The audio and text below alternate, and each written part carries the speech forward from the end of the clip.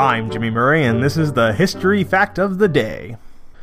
Today's history lesson is on the Battle of Taejon.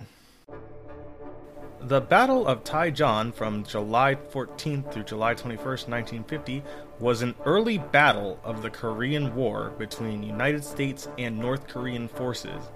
Forces of the United States Army attempted to defend the headquarters of the 24th Infantry Division.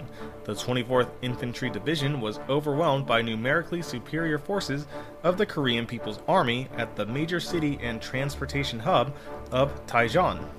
The 24th Infantry Division's regiments were already exhausted from the previous 2 weeks of delaying actions to stem the advance of the Korean People's Army.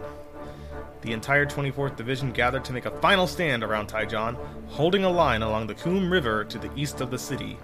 Hampered by a lack of communication and equipment and a shortage of heavy weapons to match the KPA's firepower, the outnumbered, ill-equipped, and untrained U.S. forces were pushed back from the riverbank after several days before fighting an intense urban battle to defend the city.